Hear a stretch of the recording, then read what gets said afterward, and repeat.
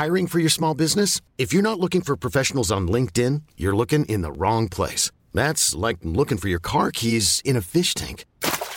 LinkedIn helps you hire professionals you can't find anywhere else, even those who aren't actively searching for a new job but might be open to the perfect role. In a given month, over 70% of LinkedIn users don't even visit other leading job sites. So start looking in the right place. With LinkedIn, you can hire professionals like a professional. Post your free job on linkedin.com/achieve today. Hey, it's Ryan Reynolds, and I'm here with Keith, co-star of my upcoming film, If, only in theaters May 17th. Do you want to tell people the big news?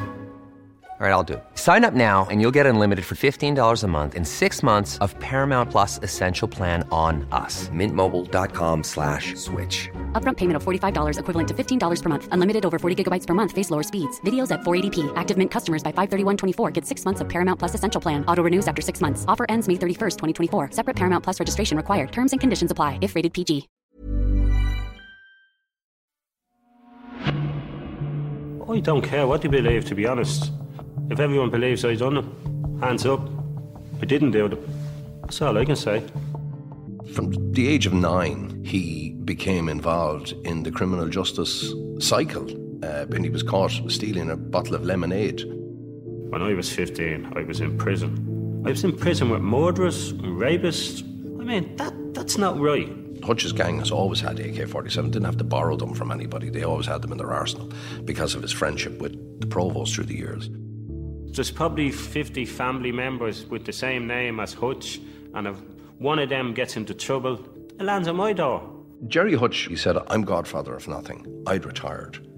But literally, it was the sins and the capricious nature of his own family, and it was his family blood that dragged him back into the feud.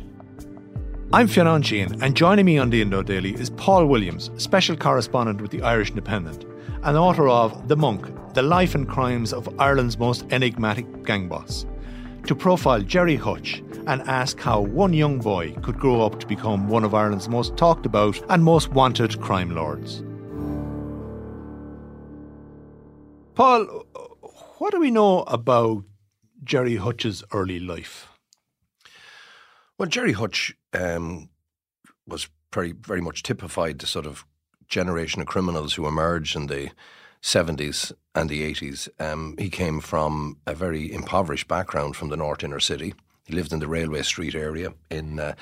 His family originally lived in tenements there, which were very overcrowded.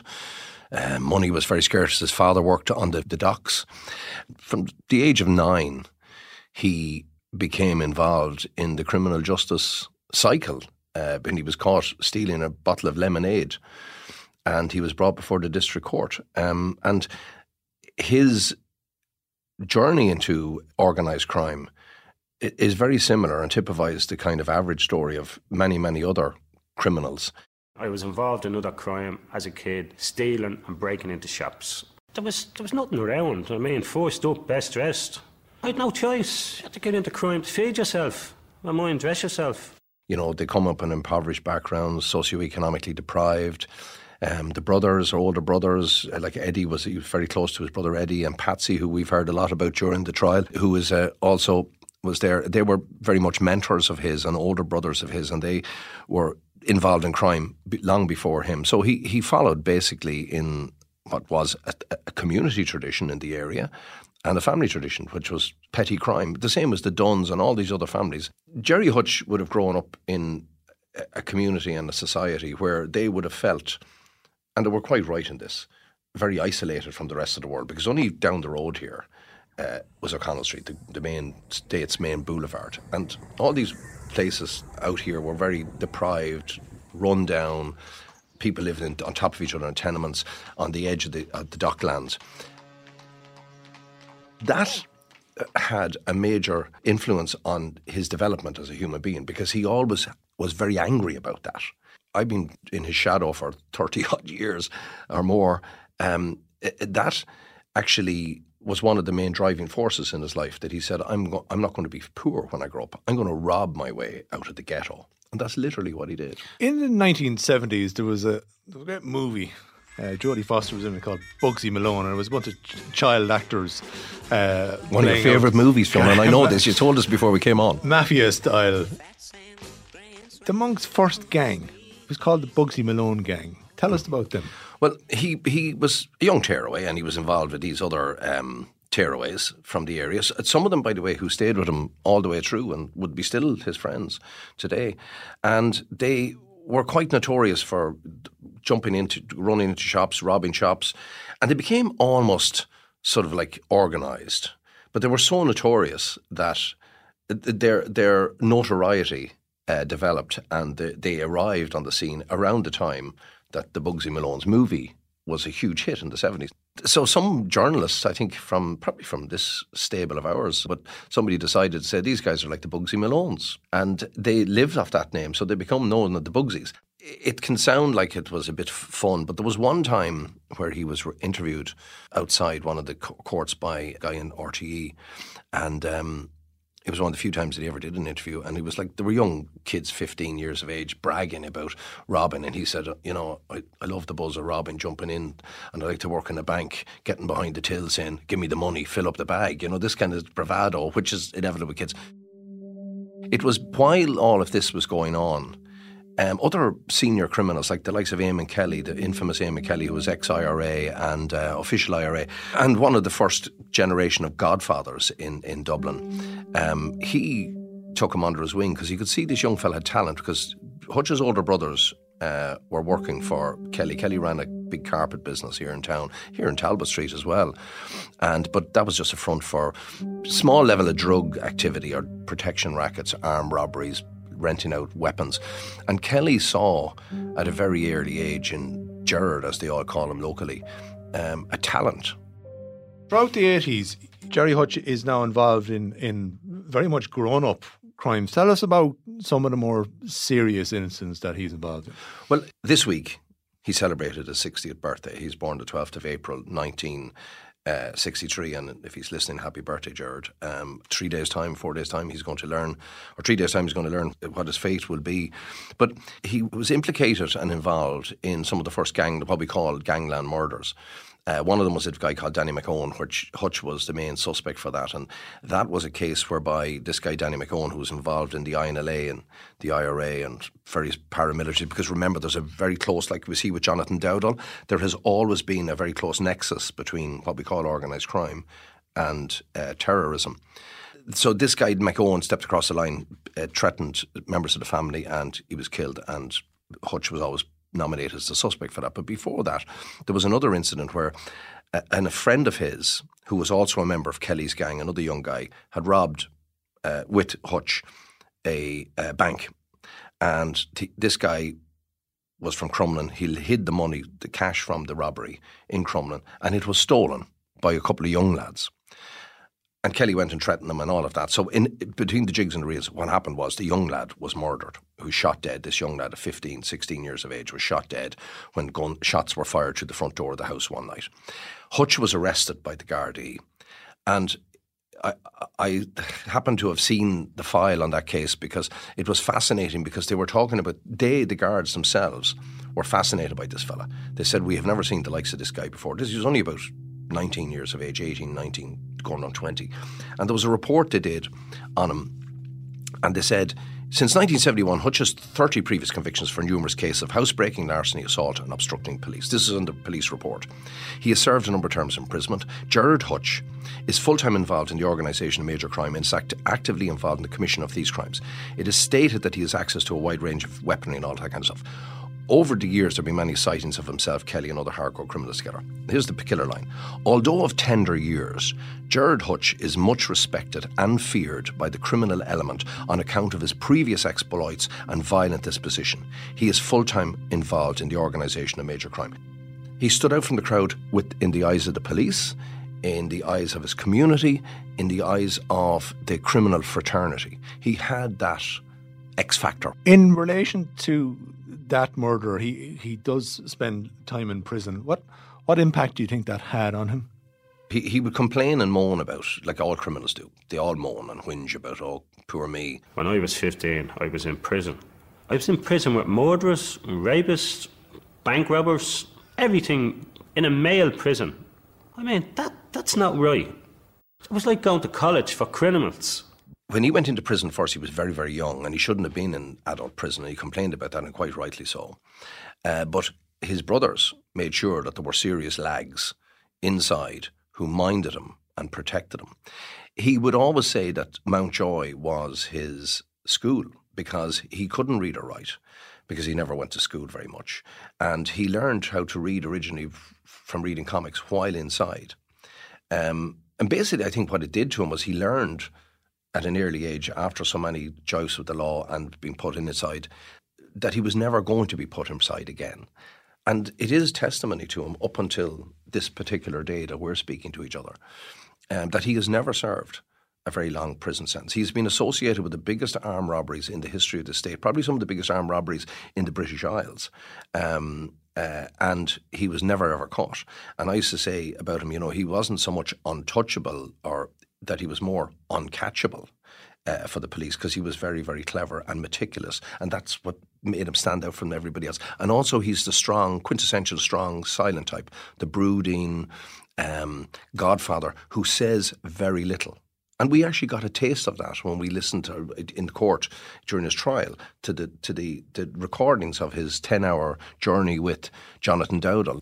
Tell us about his two biggest heists and why they were both targeted at security companies. The first one was 1987.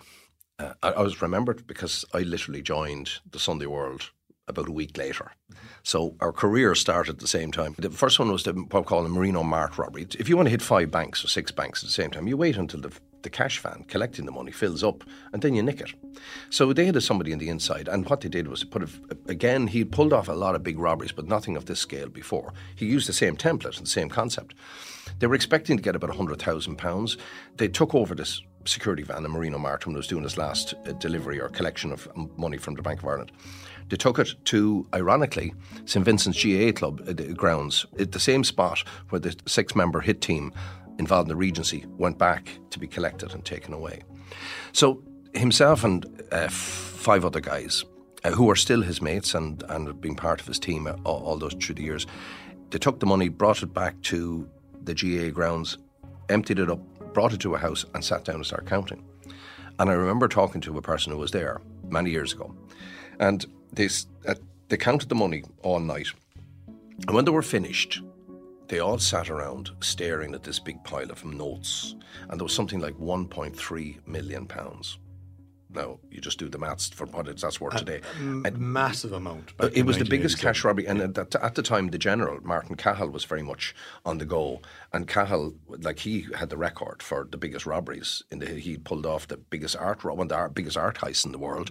He pulled off the O'Connor's jewellery robbery, and he had robbed, he was left stumped by it, saying, my God, who is this young fella on the block? And this was Gerry Hutch with his own crew who remained with him for the big jobs, and that put him on the map. And then he started buying property, and he got into property from then on. Tell us about Brinks Allied, probably the biggest of the jobs he's associated with. That was in 1995, and it was perhaps one of it was definitely the biggest robbery at the time, but also one of the most meticulously planned and dramatic robberies we've ever seen. A gang of armed and masked men broke into the Brinks Allied Security cash holding depot at Clonshock in North Dublin. This time, the loss was more than double that of Securicor's. £2.8 million in cash was driven away across the backfields and never recovered. The level of planning that went into that was extraordinary. They had AK-47s on it as well, of course, because Hutch's gang has always had AK-47. Didn't have to borrow them from anybody. They always had them in their arsenal because of his friendship with the provost through the years. That was planned very basically. At the time, it was up in Clonshock, this cash-holding centre for Brinks Allied. And it was surrounded by CCTV cameras, and a moat was around it, and a big high steel fence.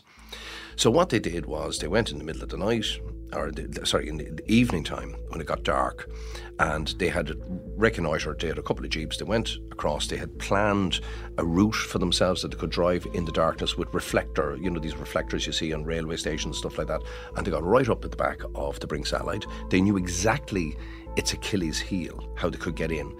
They had loosened the wire fence on a premises next door. They just simply loosened them. They had a bridge built across this moat. They drove their jeeps in very quietly. And at the same time, they timed for the last of the cash vans to come back. And literally, with military precision, they had it organised. So they smashed their way through the weakness in the fence of the Brinks Allied and went in with AK-47s and took, I can't remember the figures, but £3.4 million. Another huge robbery. And that was the one that really put Hutch on the map. And that's when we learned and started broadcasting to the world that his nickname was the Monk, because he lived this frugal lifestyle, that he didn't drink, he didn't do drugs, he wasn't into excess, he wasn't a bully boy, he kept to himself.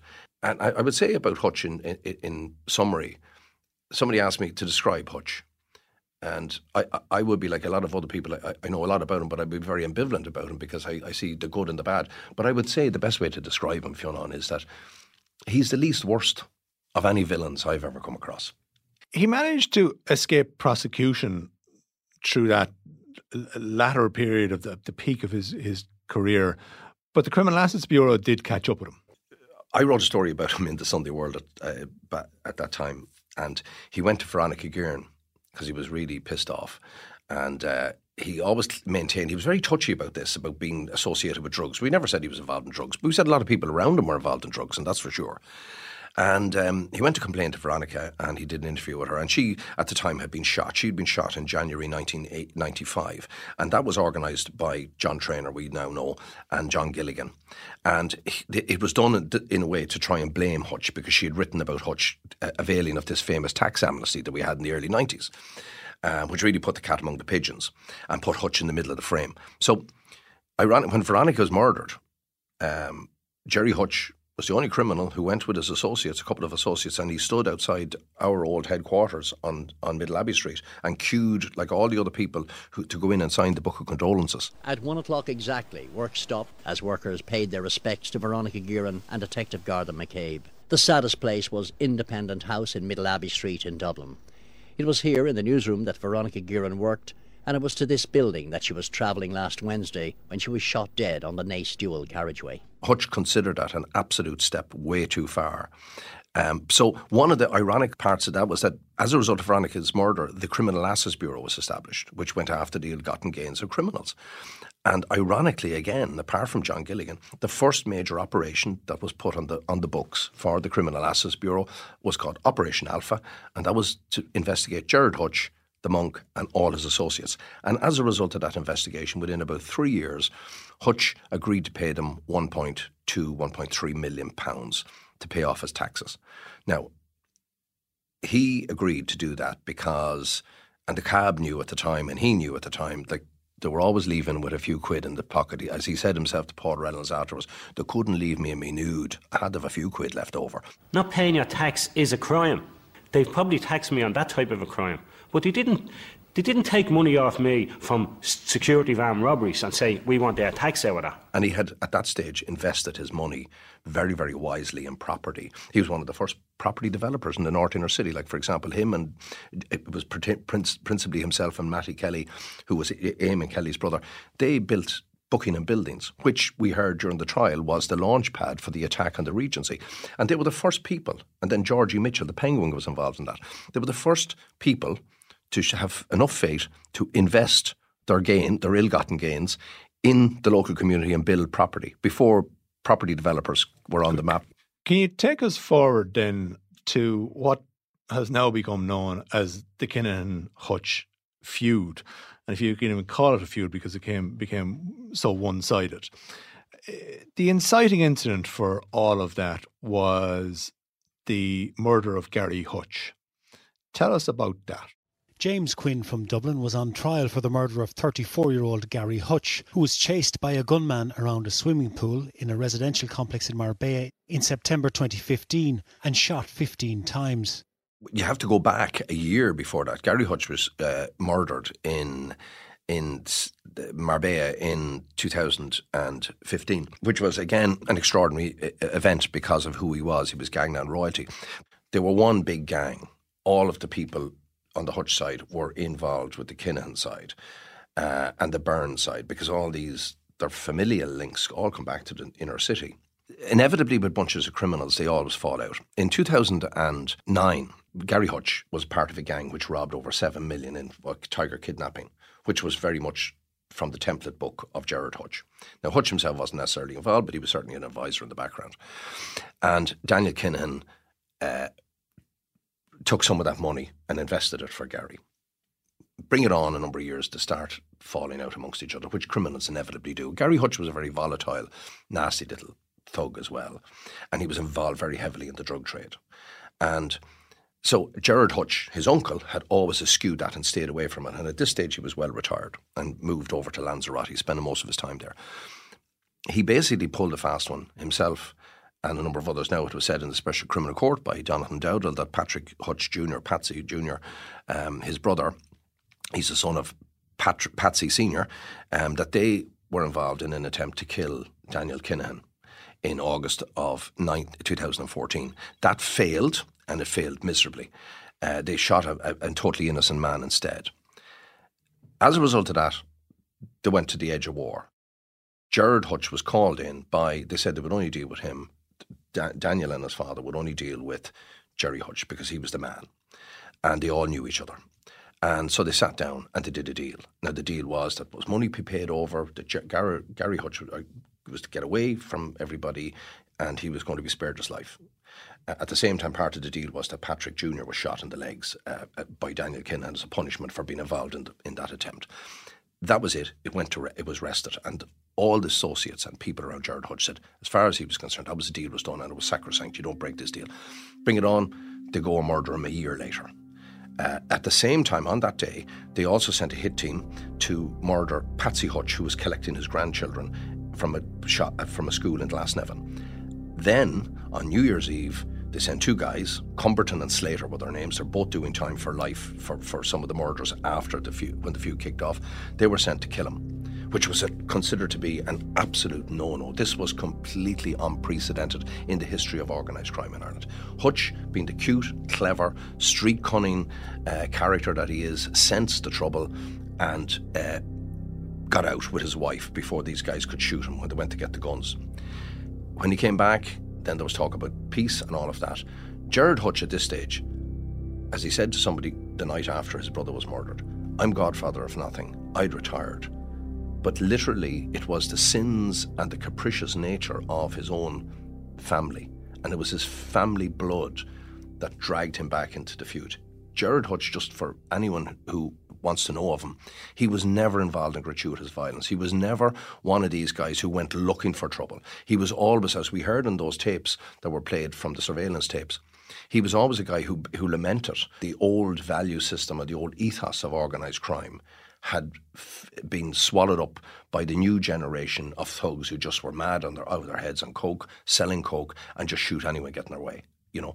And his nephews were part of that new generation, but it was them who dragged him into the middle of all of this. To my nephews, there's probably 50 guys out there or 50 family members with the same name as Hutch, and if one of them gets into trouble, whether he's a relative or a friend, it lands on my door. That brings us right up to February the 5th, 2016, which is the day of the now infamous attack in the Regency Hotel in Dublin. On the next episode of the Indo Daily, we'll be talking to Robin Schiller, who was there on that day, about events as they unfolded. One of them let off a shot, people running out, screaming, children hiding behind walls. It was just absolute chaos. My thanks to Paul Williams for joining me today. I'm Fionn Sheehan, and today's episode of the Indo Daily was produced and researched by Garrett Mulhall, recorded by Niall McMonigal, with sound by Gavin Hennessy. Archive clips from RTE, ITV, Virgin Media and Independent.ie. If you enjoy the Indo Daily, don't forget to like, follow and leave us a review.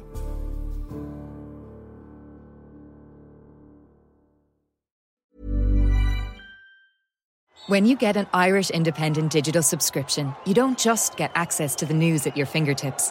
For a limited time, you'll also receive a €75 O'Neill's gift card. So what are you waiting for? Get the whole kit and caboodle. Visit independent.ie/subscribe today. Irish Independent. Terms and conditions apply.